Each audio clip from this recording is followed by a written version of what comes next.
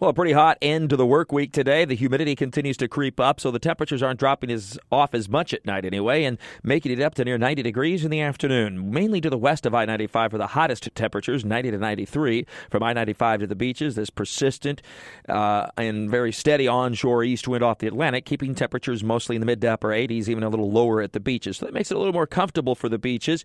And as we go through the weekend, those winds will try to become a little more southerly, but still have some easterly component, and that means that afternoon thunderstorms that are going to fire on the sea breeze will be primarily inland. We've been giving you the first alert on this pattern change all week long. Looks to be still in the making here. For tomorrow, the best chance for about 30 to 40% coverage of thunderstorms will be near and west of Highway 301, so far western Duval County. And while the coverage may not be all that great, they'll be locally heavy. There'll be lightning strikes, so there's going to be a wildfire danger. And there may be some spots that pick up a quick inch or two of rain. You go a few miles and there won't be anything at all. And then Sunday, the afternoon storms become a little more numerous and push a little more eastward, as far east as about I-95. So still mainly inland from the beaches, but a little bit better coverage Sunday afternoon. And again, there'll likely be some locally heavy downpours and a few strong storms. So keep an eye to the sky this weekend, especially inland. Storms that will develop have a tendency to move to the north and to the northwest at about 10 to 15 miles per hour. And then we get into some frontal activity early next week, and that's important because that means the showers and thunderstorms become more widespread. A weakening cool front will move into the area late Monday and Monday evening, same front that's produced a lot of severe weather Thursday afternoon and evening across the Plains states, and very heavy snow, by the way, in Denver, Colorado. But this front will move in late Monday and Monday evening, work with our very warm and humid air mass to produce numerous showers and thunderstorms. May see a severe storm or two Monday afternoon and evening, some heavy downpours, and some pretty good coverage of rainfall. That's good news. Looks like that continues into Tuesday as the front will hang out nearby.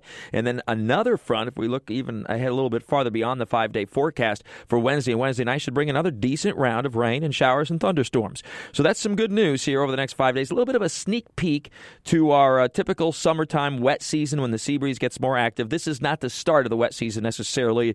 It usually kind of sputters a little bit before it gets going in earnest, but it's at least a hint of things to come, and it's certainly wetter than what we've experienced in recent months. Good news, considering the new drought monitor, the new drought index was updated yesterday and indicates severe drought into parts of Nassau County, extreme drought, in fact, near the Florida-Georgia border, and extreme drought as far south as northern Duval County. So we certainly need that rain. And by the way, I posted a fantastic video of a smoke-nado, if you will, a vortex that was produced in the West Mims fire about 7 to 10 days ago. Video taken by firefighters there near the Florida-Georgia line as smoke was turned into a mini vortex or tornado-like feature that moved across, and actually you can see it go into the trees and the winds become quite gusty. Pretty impressive. Not at all unusual near some of those big wildfires. That wildfire, by the way, should get several rounds of rain between now and the middle of the week. That's going to help out a whole lot. And of course the weekend's upon us. Jumbo shrimp in action. Most of those thunderstorms inland. It will be something to watch those Sunday afternoons. Some of those will get close to downtown Jacksonville and maybe Bragan Field, so that'll be a day to watch the eye to the sky there for baseball, but otherwise temperatures will be in the 80s. Beaches look fine this weekend because most of those storms should be primarily inland, but look out especially late Sunday. We may get a renegade storm or two that make a run for the beach, but for the most part this looks to be inland, so you'll likely see the storm clouds to the west, but you'll be fine at the beaches. Temperatures will be in the 80s. The water temperature is already approaching 80. That's a little warmer than average for this early in the season. Usually about June 1st we get to 80-degree water, and we're looking at a generally low to maybe low-end moderate rip current risk because of an onshore wind, so use some extra care out there.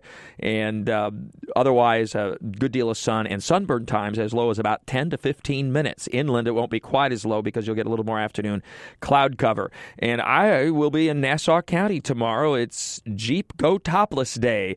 Kind of a fun ride of Jeeps. They're expecting more than 200 Jeeps to participate in this parade, of which the First Alert Storm Tracker is going to lead. I'll be driving it.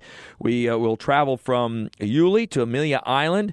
All the funds, proceeds for this little parade go to the VFW on what is Armed Forces Day tomorrow. So if you have some time, check it out. That'll be a fun ride through parts of Nassau County and a good fundraiser. It ends with a barbecue on Amelia Island at the VFW there.